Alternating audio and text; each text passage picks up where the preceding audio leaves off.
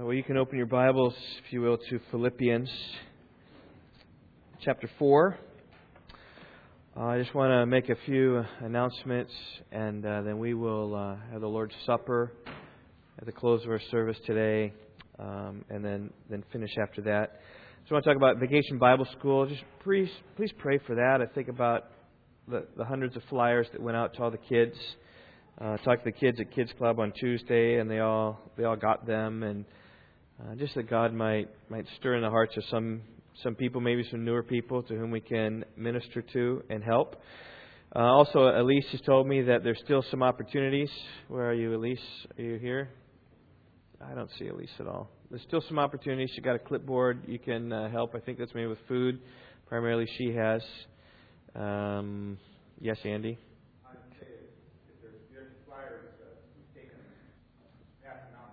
Yeah.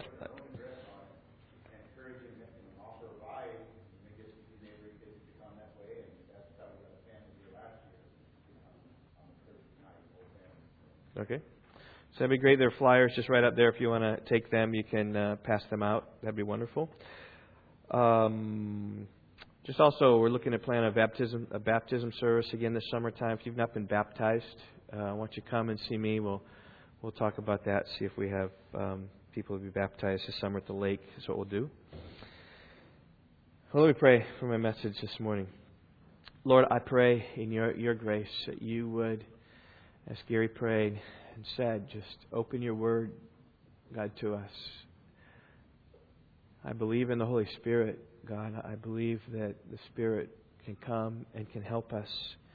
Thank you for the church in Haiti who, God, is so much corruption.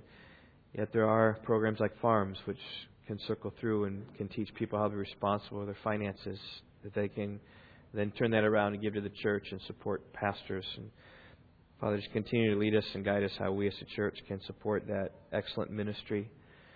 Father, we would pray for us, though. I pray today as we look at the benefits of giving, that you would increase our heart to give, and that we would be a giving people, giving to your kingdom. God, whether that's a local church, whether that's missionaries, whether that's people in need, God, whatever that means, you can put all that together.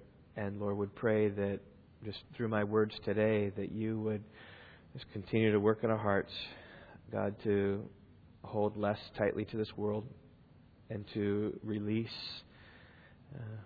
our grip and to open up and to give, because there's great blessing in that. And so convict us. God, we need to be convicted, and encourage us and strengthen us not to be guilted into obedience. Father, for you love a cheerful giver, not a giver who gives under compulsion or a giver who gives grudgingly. Father, that's of no profit, but I pray that you'd stir our hearts to give cheerfully, even as the Thessalonians did, those in Philippi did. So we place this on you, O Lord. I pray that you would work. We pray in Jesus' name. Amen. Well, this past week, I had an opportunity to meet a gentleman who was a church planter. He planted a church a little over 5 years ago. And through an organization, he obtained some funding. And the idea of this funding is he would be given 5 years to be able to plant this church. At the end of 5 years, the funding would dry up. And so he's been really laboring in the harvest, really seeking to reach out. His aim is to reach out to unchurched people. And he's been doing that. And many of the people in his church have come to Christ just through his witness and his testimony. Well, in recent months, his 5 years ran out. In fact, I think he said it was in January, maybe at the end of this year, at the end of 2013. It ran out, and the church now has the burden of fully funding themselves.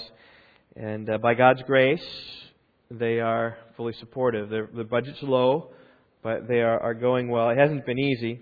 And this pastor related to me the particular challenge that he has of the new Christians in his congregation, teaching them how to give. Because for years they've lived for themselves, developing habits of spending everything they had on themselves, with giving little thought to giving towards others or giving to God's kingdom, certainly. And yet God's people there have been taught to give, and I trust that as they grow in their faith and grow in their sanctification, that they will also grow in their giving as well. And so we come this morning to our passage in Philippians 4, beginning in verse 15. We're going to hear of a young church comprised of new converts who learned quickly to give. And in this way they stand out as an example among other churches in the regions, and they give an example for us as Paul speaks of the benefits of giving. We'll look here how well they stood out as an example. Verse 15, you yourselves also know, Philippians, that at the first preaching of the gospel, no church shared with me, after I left Macedonia, no church shared with me in the matter of giving and receiving, but you alone. For even in Thessalonica you sent a gift more than once for my needs. Not that I seek the gift itself, but I seek for the profit which increases to your account. But I have received everything in full, and have an abundance. I am amply supplied. Having received from Epaphroditus what you have sent, a fragrant aroma and acceptable sacrifice, well-pleasing to God. And my God will supply all your needs according to His riches in glory in Christ Jesus. Now, these words are a big commendation to the church in Philippi. When Paul came to Philippi, there was no church there. There were those who were worshiping the Lord each Sabbath morning down by the river. And so he heard that that's where the gathering, there wasn't even a synagogue there. He heard that's where the gathering was. And so he went. There were a few women there. And Lydia, a seller of purple fabrics, a worshiper of the Lord, when she heard Paul's words, the Lord opened her heart to believe and respond to the things spoken by Paul. And she believed, was baptized, and compelled, and just urged Paul and Titus to come into her house and stay for a while. Well, soon afterwards, we don't know how long, but within the week or 2 or 5, I'm not exactly sure, he soon found himself beaten with rods and thrown in prison for disturbing the peace. And soon afterwards, the leaders of the city told him to leave the city. And so he left. They traveled through Amphipolis and Apollonia. They came to Thessalonica, where Paul was there only 3 Sabbaths, so 3 Saturdays, maybe 3 weeks in total, arriving before the first Sabbath and leaving sometime after the third Sabbath. But in that time, the Thessalonians had sent him 2 financial gifts to help him in the ministry. You can see that in verse 16. Even in Thessalonica, you sent a gift more than once for my needs. Thessalonica and Philippi, about 100 miles apart. And there certainly was enough time to go and communicate what's happening in Thessalonica and for these financial gifts to go back and forth. And on 2 occasions, they gave. New converts gave to support Paul in his ministry. And that's the point of verse 15. In fact, when they received them, it says, verse 15, you yourselves also know, Philippians, that at the first preaching of the gospel, this is talking about his first trip into Philippi. After I left Macedonia, Philippi is in Macedonia, and then he left there and came south to Achaia, which is where Corinth is. After I left Macedonia, no church shared with me in the matter of giving and receiving, but you alone. They were the only ones, the only church that helped Paul during these early days, the expansion of the gospel into Macedonia and beyond. Now, this in general, right, this was Paul's pattern, not to take money from churches where the gospel was brand new. So, like, for instance, when we went into Corinth, he didn't demand an offering there. He didn't demand an offering in Philippi, but they gave him the finances there. But when he came into a place that's new, he wanted to preach the gospel freely. And so he would either trust his own labor, as in Corinth when he made tents with Priscilla and Aquila, or the labor of others when Timothy and Silas came upon his arrival at Corinth to support Paul completely. 2 guys working supported one other guy completely. Such was their dedication. Or maybe he relied on other churches to help him. Like in this case, Philippi was helping them. But never from new churches or never amongst the people, because he wanted the gospel to come and the message is free. In fact, there were times when Paul never took any money from the churches to which he was ministering, particularly if they were problem churches and difficult. Like in 2 Corinthians 11, verses 7 and 8. He says this to the Corinthians, did I commit a sin in humbling myself so that you might be exalted because I preached the gospel of God to you without charge? I robbed other churches by taking wages from them to serve you. And one of those churches would be, of course, the church in Philippi, that he's robbing them. In other words, he's taken from Philippi so as to serve you, Corinthians. And that was in contrast with these false apostles who are claiming they're so great and trying to get money from the people. He said, I'm coming because I love you and because of the freeness of the gospel. Now, that's not to say he didn't receive any financial help, because he did, like these in Philippi. But it was rare. I mean, Philippi, as it says, the only church to help. Right? Verse 15. No church shared with me in the matter of giving and receiving, but you alone. Not the church in Iconium, Lystra, and Derbe, where he went through on his way to Philippi, which he planted during his first missionary journey and came back. And so these were maturer churches. They didn't help him after he left Macedonia. Not the church in Thessalonica. Not the church in Berea. And you think about Berea, these were noble-minded, searching the Scriptures to see if anything was true, see if the things spoken by Paul were true. You'd think that that would be a church that would give. But such is the case of the Philippian church, how well they learned. Spoke about how much this church cared for Paul. But it's been 10 years since those days. And Paul received another gift from the Philippi, and that's the reason why he wrote. Verse 10. I rejoice in the Lord greatly that now at last you revived your concern for me. Here's my first point. Giving makes an impact. Giving makes an impact. And it certainly had an impact on Paul's ministry. It enabled him to minister to those in Thessalonica, Berea, Athens, and Corinth, where he remained for a year and a half. And as you give towards a ministry, it helps people minister to other people. So certainly giving makes an impact. And we understand that God has promised to bless His Word, that it never returns void without accomplishing everything that He desires. So we understand that. And I would encourage you, just every little gift that you give to people ministering the Word of God helps. Now, we don't know how large the gifts were that Paul received, but I would suspect that they were somewhat small. Just a new church having been formed, and just within 3 weeks sending something. It's not like they have saved up and saved up and saved up. It's just kind of whatever they had was just small, but it helped to make an impact. And God will impact every gift that you give. We'll use it to impact other people. But there's another place where it impacts. I want you to catch that. It makes an impact on the one who receives the gift as well. I mean, just think about the timing of this letter. That initially, when Paul left Philippi, they gave him a few gifts, and then he went on his way, and then silent for 10 years. They didn't help Paul. They may have been helping some other people. They may have, as I mentioned last week, may have helped the church in Jerusalem. But now, after 10 years, another gift. And I want you to think about the Apostle Paul. He knows it's been 10 years. And he remembers what they helped with before. I mean, think about these specific details that Paul remembered about from 10 years ago. He remembers the Philippian church was the only church to give. And he remembers that they gave a gift more than once. So at least twice. Paul could have said how many times they gave a gift.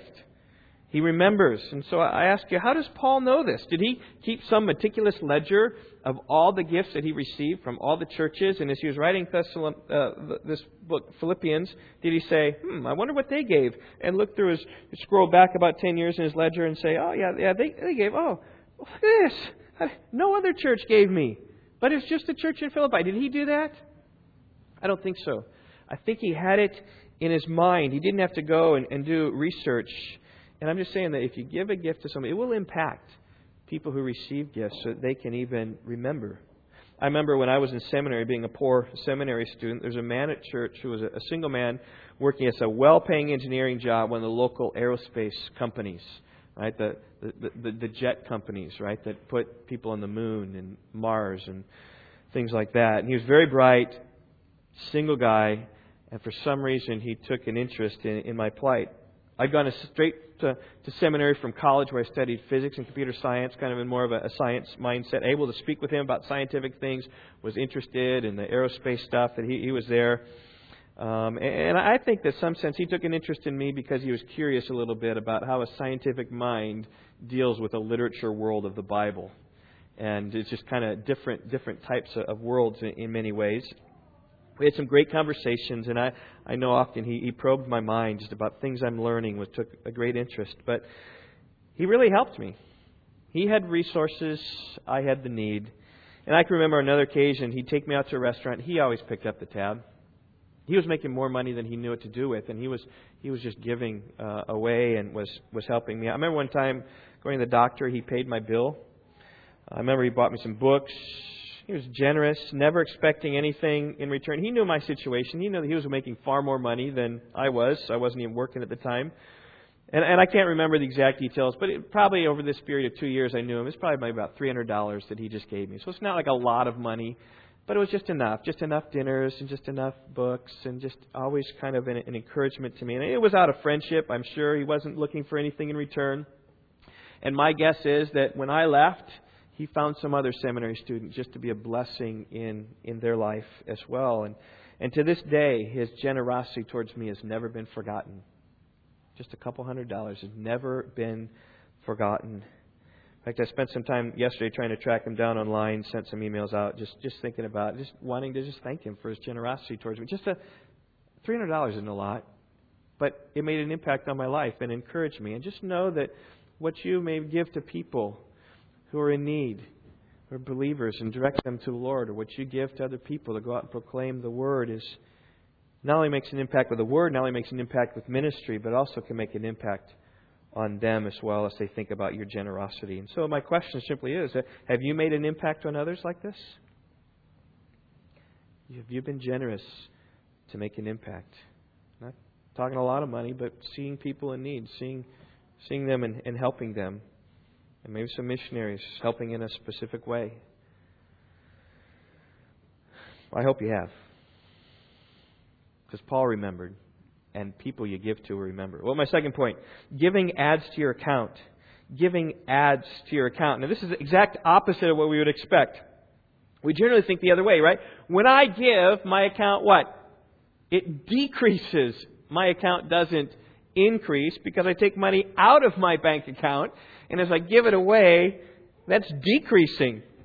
But Paul says the opposite, is that giving increases your account. It adds to your account. Look what he says in verse 17. Not that I seek the gift itself, but I seek for the profit or the fruit which increases to your account.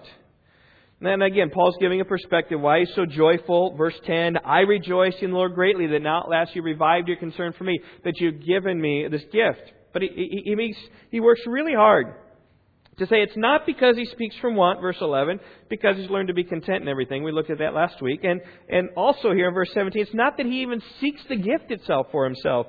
Rather, he knows the Philippians gave this gift, their account was increased. You say, well, how does it work? Well, here's the trick. There are two accounts. There are two accounts you have. Now, you may have multiple bank accounts, right? But you have earthly accounts and you have heavenly accounts. And when you give to the work of the Lord, your earthly account, yes, decreases. But what happens to your heavenly account? Help me now. If your earthly account decreases because you're giving to the kingdom work of God, what happens to your heavenly account? It increases. Good. That's what Jesus said in the Sermon on the Mount.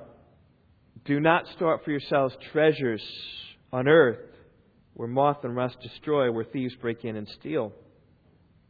But store up for yourselves treasures in heaven, where neither moth nor rust destroys, where thieves do not break in or steal. For where your treasures, there will your heart be also. He's talking about giving. When you take of your resources to give to God's kingdom, you are storing up treasures for yourself in heaven. Now, the good thing about these treasures in heaven, you'll never default on them. God will never default. They won't rust. They won't be stolen.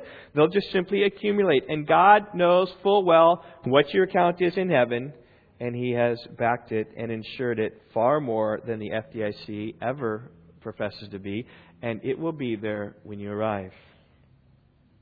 Now, one of the things I love about what Jesus says is that He's got our best interest in mind. Any good financial planner is going to direct you and your investments so as to get the best return on your investments. Jesus here is giving investment advice. He gives the best investment advice, actually. He says, invest your earthly dollars in your heavenly account. And just keep investing your earthly dollars in your heavenly account, because your earthly dollars are going away. But your heavenly dollars will never go away. his great book, The Treasure Principle, Randy Alcorn. How many of you read this book? Many of you. That's good. And I would encourage you to pick up a copy and read it. It is very many ways life transforming. Just want to read a couple quotes from it because it's exactly what he's saying here, right? The Philippians gave, and their profit increased to their account. Now check this out. It's the church that gave. It's not even a person, but God knows how the account of the church increases, the account of people. He keeps all that math straight. He understands all of that. So whether you give to someone directly or you give to the church, which then gives to Paul, it just all adds up. God knows this. But here's what Alcorn says: is consider what Jesus is saying. Do not store up for yourselves treasures on earth. Why not? Because earthly treasures are bad? No, but because they won't last. Scripture says, cast but a glance at riches and they're gone, for they will surely sprout wings and fly off to the sky like an eagle. What a picture. Next time you buy a prized possession, imagine it sprouting wings and flying off. Sooner or later, it will disappear. But when Jesus warns us not to store up treasures on earth, it's not because wealth might be lost. It's because wealth will always be lost. Either it leaves us while we live, or we leave it when we die. No exceptions. Paul saw this, and he knew this. And so did the Philippians, and that's what made Paul so happy. He said, you got it! You understand! You're building up heavenly treasures and not earthly treasures by giving to me. And he said, it's not the gift, right? It's that I'm so happy you got it, and you're building up these heavenly treasures. You will forever be joyful because of what you did. See, God knows every dollar that you've ever invested in His kingdom. Consider these words of Jesus. Whoever in the name of a disciple gives to one of these little ones, even a cup of cold water to drink, truly I say to you, he shall not lose his reward. Even a cup of cold water is not forgotten by the Lord. He never forgets anything that you give. Jesus says, when you give a reception, invite the poor, the crippled, the lame, the blind, and you'll be blessed. Since they do not have the means to repay you, for you'll be repaid at the resurrection of the righteous. You invite people to your home who can't repay you, you'll be repaid. No, not here on earth, but at the resurrection of the righteous when you meet Christ. He remembers every cup of cold water you give. Every time you help the helpless, you will be repaid. Because giving adds to your account. Now, if you pay attention to the newspapers or internet news or whatever, seemingly every year there comes to be some story like this, like some meager worker who works this menial job, wears kind of shabby clothes, and just kind of humbly goes about his way. He dies without a family, and in his will, when it's read, donates several $1 million to some cause. I just kind of looked up, poor person or whatever, someone dies leaving millions. And lots of stories like this. I just share one of them with you. Margaret Southern. She lived in a modest townhouse in Greenville, South Carolina. Nothing particularly striking about her. She taught elementary school, I think, and then eventually taught special needs children. She had an ailing brother for whom she cared for about a decade. She loved the Atlanta Braves. Stayed up late watching the Braves. Probably she talked about the Braves. When she died, she requested there be no funeral, no memorial, not even an obituary of her death. She just wanted to be cremated, buried with her brother and parents. And she died last October, so October 2013. That's just 8 months ago, at the age of 94. And she left $8.4 million to the Community Foundation of Greenville for the benefit of children and animals. And I specifically chose, sometimes they devote it to a church or some kind of religious organization, but this is nothing. This is to animals, $8.4 million. Her husband was as successful as an actuary. When he died in 1983, that would have been 30 years before she died, he left her a comfortable but not large estate. And so she moved to Greenville in the mid-1980s, shortly after that, and began investing. And it started growing and growing. And she had a financial advisor, and it was just growing and growing and growing and growing. And Through the success of 3M, General Foods, and Heinz, her account began to amass the millions that she was able to give away at her death. And we see that on an earthly realm. But I say, how many people are doing this in a heavenly realm? Humbly investing their resources in the kingdom of God, but dying, by all intents and purposes, from our appearances, dying relatively poor, but rich in heaven. And whenever you hear these stories, these people have everybody fooled. Nobody would suspect that they had millions of dollars in the bank. And how many people are fooling us all, seeing how they're living and yet realizing that they've invested millions in the kingdom, living modestly by earthly standards, yet when eternity unfolds, all will be made known, and some people will say, wow, look at the treasure that person built in the kingdom of heaven. A missionary friend of mine who has spent his days since seminary, well, for me it was 25 years ago, something like that, spent his days in Ukraine. And he was training pastors in Ukraine, in Kiev. He's been there for 25 years, 20 years, maybe, something like that.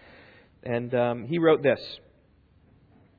He and his wife, we wouldn't be here without some very sly people who are quietly but steadily amassing their fortunes in heaven. He fully understands it.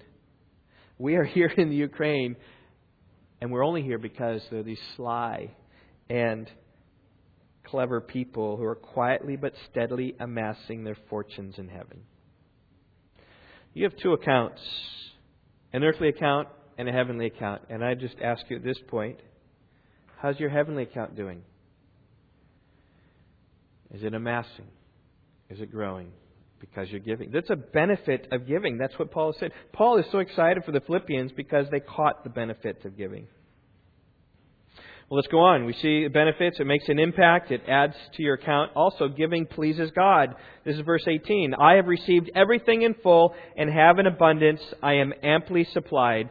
Having received from Epaphroditus what you have sent, a fragrant aroma, an acceptable sacrifice, well pleasing to God. Now, with these words, Paul again is affirming the gift that was sent to him by those in Philippi. He said, this is more than enough for my need. Because of their gift, he lacked nothing. God had met his every need and then some. He says, I have everything in full and I even have an abundance. And he writes, he's fully content in everything he has, right? Verse 11, not that I speak from want, I've learned to be content whatever circumstances I am. I know how to get along with humble means. I also know how to live in prosperity. In any and every circumstance, I've learned the secret of being filled and going hungry, both of having abundance and suffering need. Well, at this moment in time, Paul was having abundance. He was, in fact, that's exactly even what he says. I have an abundance, verse 18. And he knows how to be content with having an abundance. And so that's right where he is.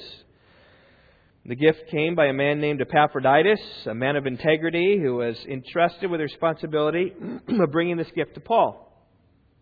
Epaphroditus, you remember, was a member of the church in Philippi, and he brought the gift to Paul in Rome.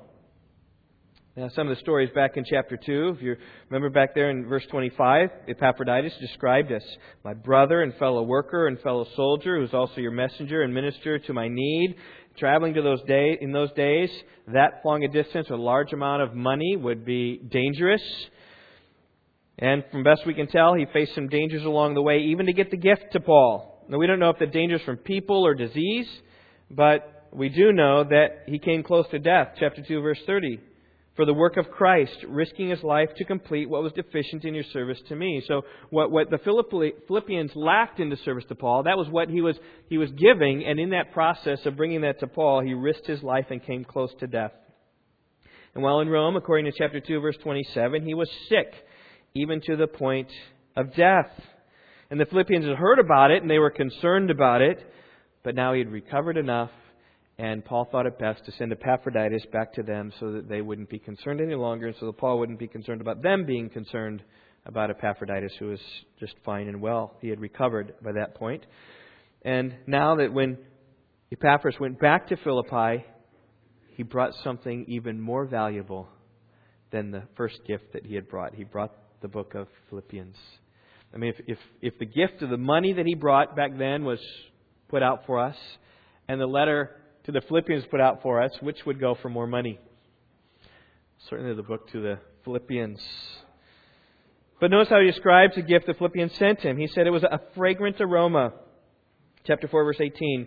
An acceptable sacrifice, well-pleasing to God. Paul borrows from the sacrificial language of the Old Testament. When animals were brought to the priest, and the priest received those animals and sacrificed them upon the altar, and the worshiper came with humility and repentance, and as the smoke of this carcass rose up to God, God often calls it a pleasing aroma to the Lord. Leviticus, I counted at least 6 times, just kind of right off the cuff, kind of surveying through the first couple chapters of Leviticus. This offering by fire was a soothing aroma. It says often a soothing aroma, a soothing aroma, a soothing aroma, a pleasant aroma, a pleasing to God sort of aroma. Apparently the Lord delights in burnt flesh. Now, I'm not sure we delight in the smell of burnt flesh, right? Moms, when you're cooking something in the kitchen, or dads, if you're cooking something in the kitchen, maybe more likely dads, right? Asar the other day tried to cook some coffee, I think, on the stove, right? And he'd forgotten about it, and this, just what happens when your house fills with smoke of burnt toast or meat or chicken or French fries? You're opening the windows, you're blowing the fan, right? I don't care how cold it is out there. You just want to get that smell out.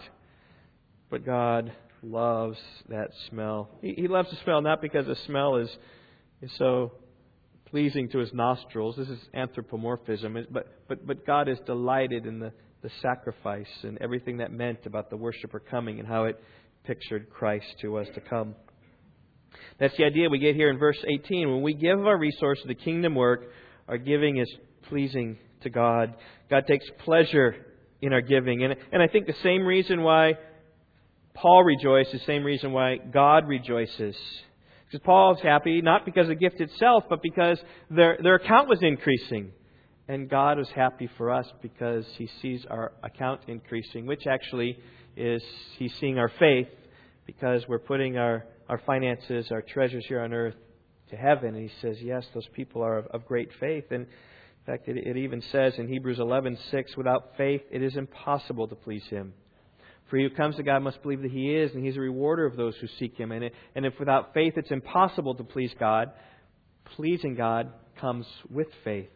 And I think that's what God delights in when He saw this pleasing aroma offered up to the Lord. And as we take of our resources and give to God's work, we're demonstrating, we're trusting God for these things. And it is the call of Christ, right? That Christ has given His all for us upon the cross. And how can we respond but to give our all for Him? To love Him with all of our heart, soul, mind, and strength. He died for all, that they who live should no longer live for themselves, but for Him who died and rose again on their behalf.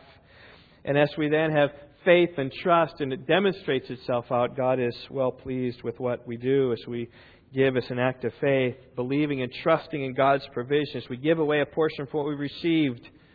We give it, and God, by faith then, to us, is pleased with us. As we give to build His kingdom, it shows that we're seeking a better country, a heavenly one. Therefore, God is not ashamed to be called our God, because He's prepared a city for us as we lay our treasures in heaven. When Paul spoke of giving in 2 Corinthians 8 and 9, it spoke of how giving pleases God. You know this phrase, right? God loves a cheerful giver. And oftentimes we focus on the fact that our giving should be cheerfully, and rightly so. But what about the first half? God what? He loves a cheerful giver. He is pleased with the cheerful giver. Giving pleases God. You want to please God? Then give to the work of God's kingdom with a joyful, cheerful, thankful, willing heart. Picture when David prayed in 1 Chronicles 29 after all the funds had been secured to build the temple. And David had given so much. I mean, he was a very wealthy man. He was the king, right? And he gave so much out of his riches. And he prayed this. Catch this. You tell me whether this is joyful giving or not. I believe it is, and please the Lord greatly. So David blessed the Lord in the sight of all the assembly. And David said, Blessed are you, O Lord, God of Israel, our Father, forever and ever. Yours, O Lord, is the greatness and the power and the glory and the victory and the majesty. Indeed, everything that's in the heavens and the earth, yours is the dominion, O Lord. And you exalt yourself as head over all. Both riches and honor come from you, and you rule over all. And in your hand is power and might, and it lies in your hand to make great and to strengthen everyone. Now therefore, our God, we thank you and we praise your glorious name. It's after all these things have been collected, we praise your name. And it says, but who am I and who are my people that we should be able to offer as generously as this? For all things come from you, and from your hand we have given you. For we are sojourners before you, and tenants, as all our fathers were. Our days on the earth are like a shadow, and there's no hope. O Lord our God, all this abundance we have provided to build a house for your holy name, for it is from your hand, and all is yours. Since I know, O my God, that you try the heart and delight in uprightness, I, in the integrity of my heart, have willingly offered all these things, and so now with joy I have seen your people who are present here make their offerings willingly to you. There's just a joyfulness that David says, how is it that we can give so much? And that pleases God. Let's move on to our final point this morning before we celebrate the Lord's Supper. Giving makes an impact. Giving adds to your account. Giving pleases God. And finally, giving brings God's blessing. Verse 19, and my God will supply all your needs according to His riches and glory in Christ Jesus. This is one of the greatest promises in the Bible. You remember a couple weeks ago when I talked about the most quoted, highlighted verses in the Kindle app? Verse 19 was one of those right in the top upper sphere. And my God will supply all your needs according to His riches and glory in Christ Jesus. But one of the things we need to do is we need to caution about this verse, because many people just take it and say, oh yes, my God will supply all my needs according to His riches and glory in Christ Jesus. We saw last week how Philippians 4:13 is abused, taken out of context. Athletes, I can do all things through Him who strengthens me. And people take that as an absolute promise. Like you want to accomplish something. As impossible as it is. As long as you believe, I can do it through Christ who strengthens me. And then you go and do it. But you realize last week in context that really what this means is that God can strengthen you to be content in whatever circumstances you're in. Right? When God places something before you, He's given you the strength to overcome the obstacles. Whether it's the obstacle of poverty and lack and want, or whether it's the obstacle of having much. Being able to be content in all those circumstances. This week, Philippians 4:19 can be taken out of context as well. It's a comforting promise that we'll never lack, because my God will supply all your needs according to His riches and glory in Christ Jesus. But I ask you this, to whom is this promise given? It's given to those in Philippi who had sacrificed to send Paul a financial gift. Or in other words, it's given to those who are giving away their resources for kingdom purposes. In other words, this promise is given to givers. If you're here this morning, resting on this promise, while at the same time clutching your worldly possessions and not giving to God's work, this promise has no application in your life. You cannot cling to this promise if you are also clinging to your possessions. This promise says this. It says, as you give faithfully to the Lord's work, He'll be faithful to supply all of your needs. The overwhelming message of the Bible is this, that God will bless those who give. Those who give much will be blessed much. Those who give little will be blessed little. 2 Corinthians 9:6, he who sows sparingly will also reap sparingly. He who sows bountifully will also reap bountifully. Honor the Lord with your wealth, from the first of all your produce, so your barns will be filled with plenty and your vats will overflow with new wine. Proverbs 3:9 and 10. Proverbs 11:24, there's one who scatters and yet increases all the more. There's one who withholds what's justly due and yet it results only in want. Now that doesn't make sense. How is it that the one who scatters his wealth just increases all the more? That's how God works. It's God's math. You give, God will return it to your life with a blessing. And the promise of verse 19 will be very real in your life. And my God will supply all your needs according to His riches and glory in Christ Jesus. When we are generous, God promises to supply all of our needs. Now, that's not saying that when you're generous, God promises to make you rich and wealthy. It's not saying that God has promised to overflow our lives with abundant wealth if we just give. That's the false conclusion of many health, wealth, prosperity teachers. But here it is, though. If you are generous, God will meet all of your needs. You can bank on that. You trust the Lord and give, and God will provide for you. Listen, but if you don't trust the Lord and you don't give, you may not know the provision of God in your life. In fact, when the people of Israel came back into land after the Babylonian captivity, they faced some hardship. And the hardship they faced was precisely because they weren't giving to God and to His work. Haggai 1, thus says the Lord of hosts, consider your ways, go up to the mountains and bring wood and rebuild the temple that I may be pleased with it and be glorified. In other words, give to God's kingdom work. You're coming back into the land, into Jerusalem. Your task is to build the temple. So go up there and get the wood and bring back the materials and build the temple. That would take some money. That would take some giving. That would take some resource. That would take some effort. That's what God had told them to do. That was their whole purpose in returning. But we read in Haggai chapter 1 verse 9, you look for much, but behold, it comes to little. When you bring it home, I blow it away. They're bringing home resources, but God goes, not that one. Not that one. You say, why? It's what Haggai asked. Why, declares the Lord of hosts? Because of my house, which lies desolate, while each of you runs to his own house. You're not giving of your resources to God's kingdom. You're just concerned about your own house. And God continues. They were just looking for their own work. The temple was in disrepair. God said, give yourself to the work of building that temple. But they were giving themselves to the work of building their own house, consuming all their resources for themselves. And here's what God says. Therefore, because of you, and because you're not giving, the sky has withheld its dew, and the earth has withheld its produce. In other words, I caused a drought.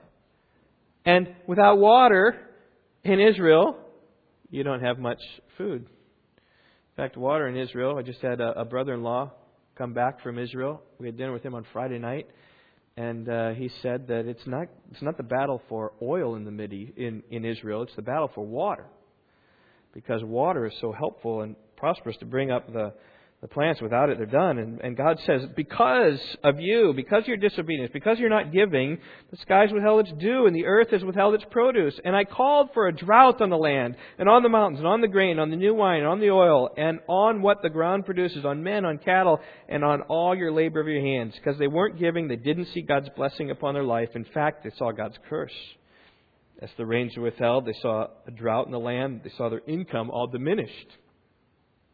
And God can do the same with each and every one of you, wherever your circumstances is, wherever your income is coming. He can give you the work. He can give you the hours. He can give you the overtime. He can give you the sales. He can give you the promotion. He can give you the raise. He can give you the advancement. He can give you the new job. He can give you and prosper you. He can gift you. You just got to inherit it. There's lots of ways that God can bless you. And there's lots of ways that God can blow that one away and blow that one away and blow that one away. Blessings that could have come to you, but you're not giving. And God says, because you're not giving, I have no obligation to keep your needs. And He can equally refuse. He can withhold your work. He can stop your sales. He can reduce your hours. He can stop the promotion.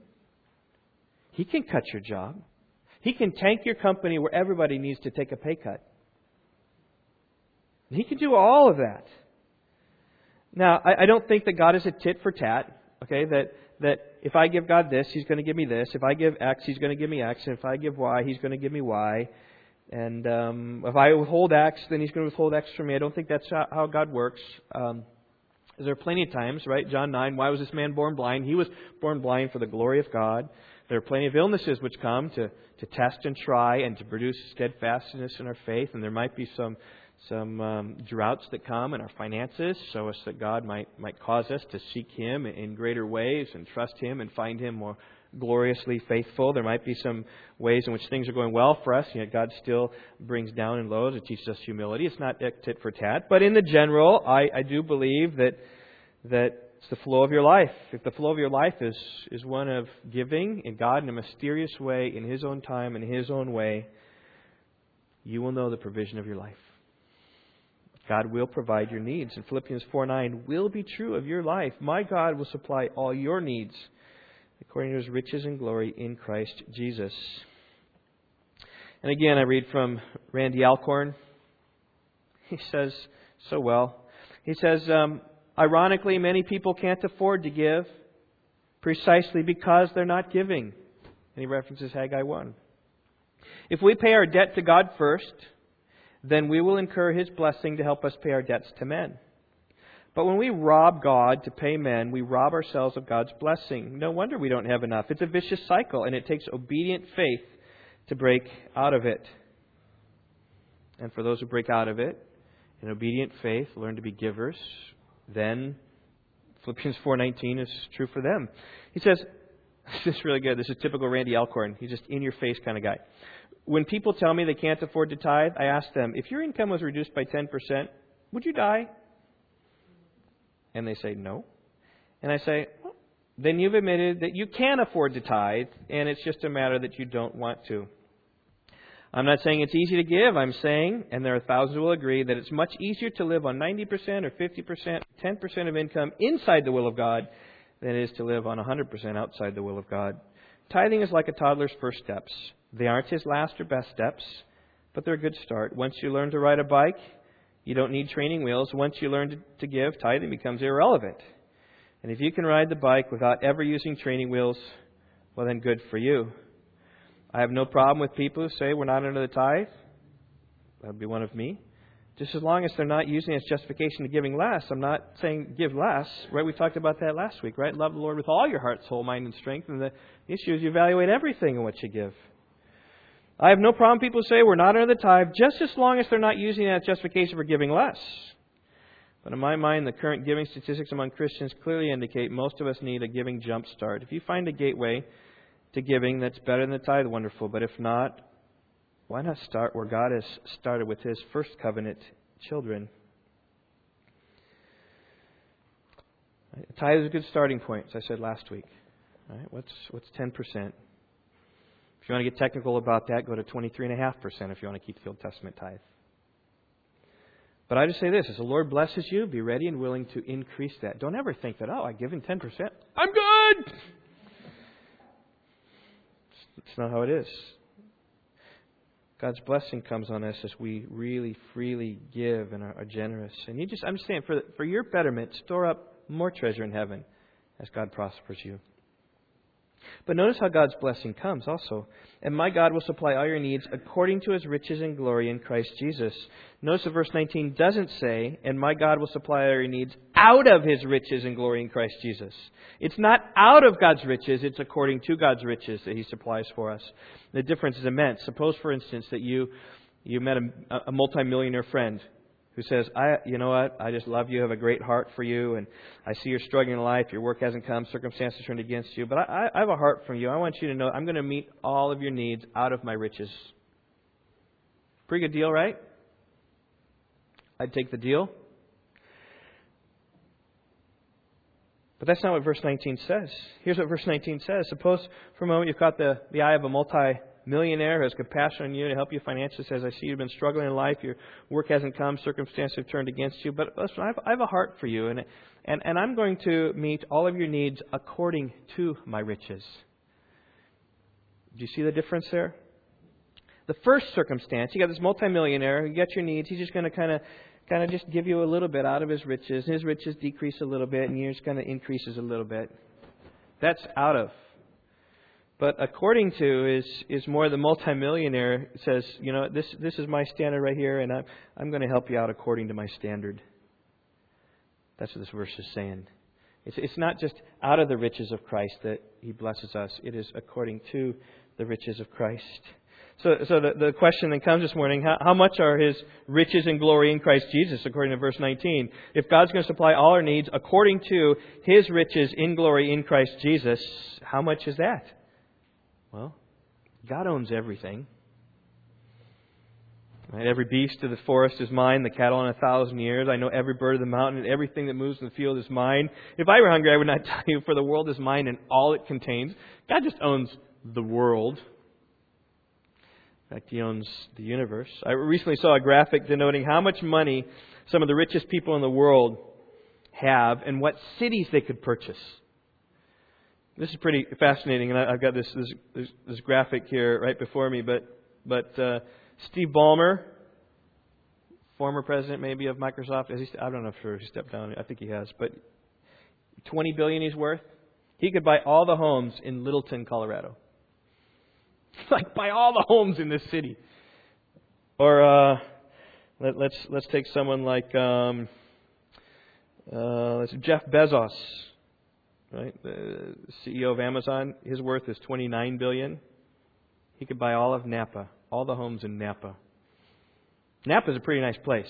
We hope to get there this summer as we go. Or Mark Zuckerberg, Facebook. He could buy all the homes in St. Paul, Minnesota. All the homes he could buy. Bill Gates, $76 billion. He could buy all the homes in Boston. The Walton family. You know what I'm talking about. Mr. Walmart.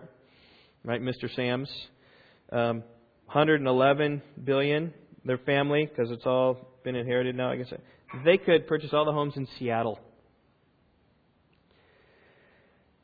But God could purchase not only all the homes in all those cities, but all the governments in all those cities, and all the infrastructures in all those cities, and all the commercial buildings in all those cities, and all the lands in all of those cities of all the United States, including Canada, including Mexico, including England, and all of Africa, and all of Australia, and all of the former Soviet Union. In fact, he already has.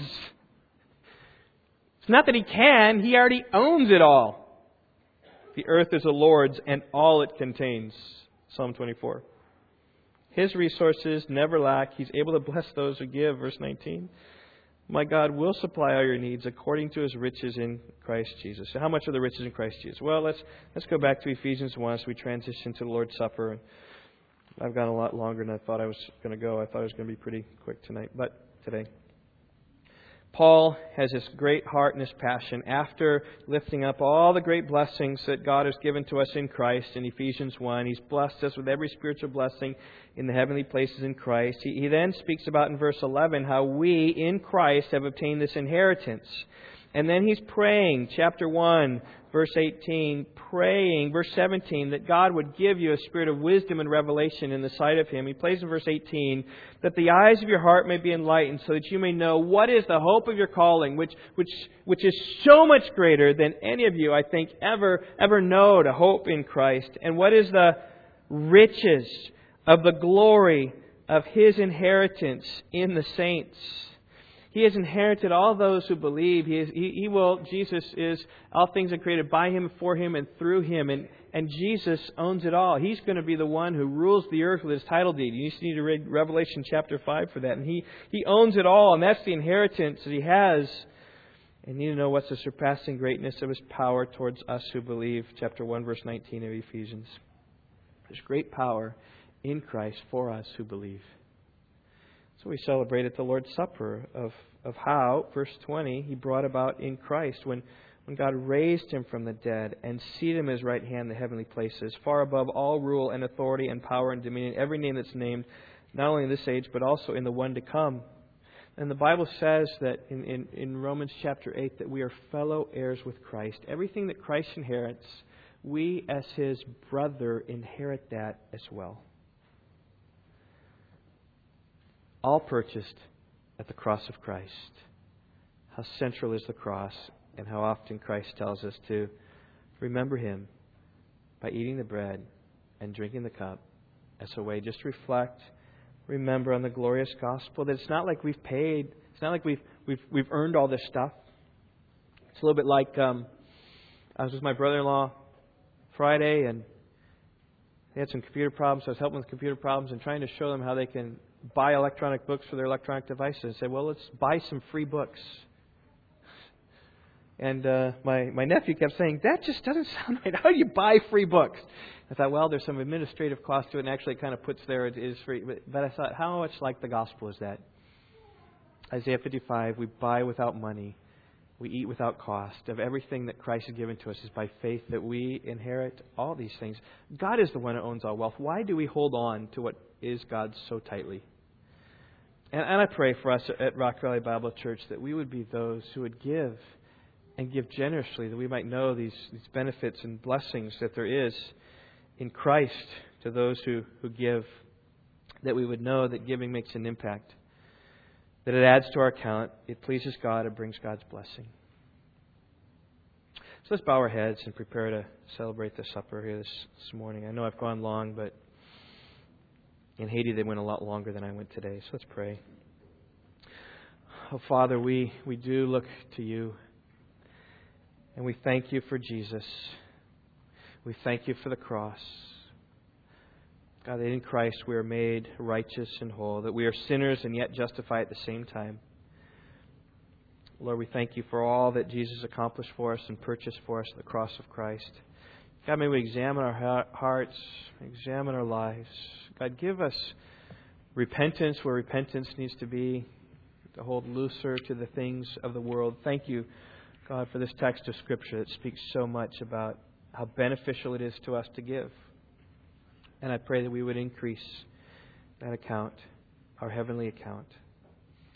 God, so it all begins right here at the cross when we come afresh daily to Jesus, loving Him, serving Him, believing Him, and trusting Him who is all things. So God, grant us a glimpse of Your glory as we think and reflect upon that last night when You took the bread and broke the bread and drank the cup, just foreshadowing, anticipating Your death on the cross. So lead us into this special time of worship. Again, we pray. In Jesus' name, amen.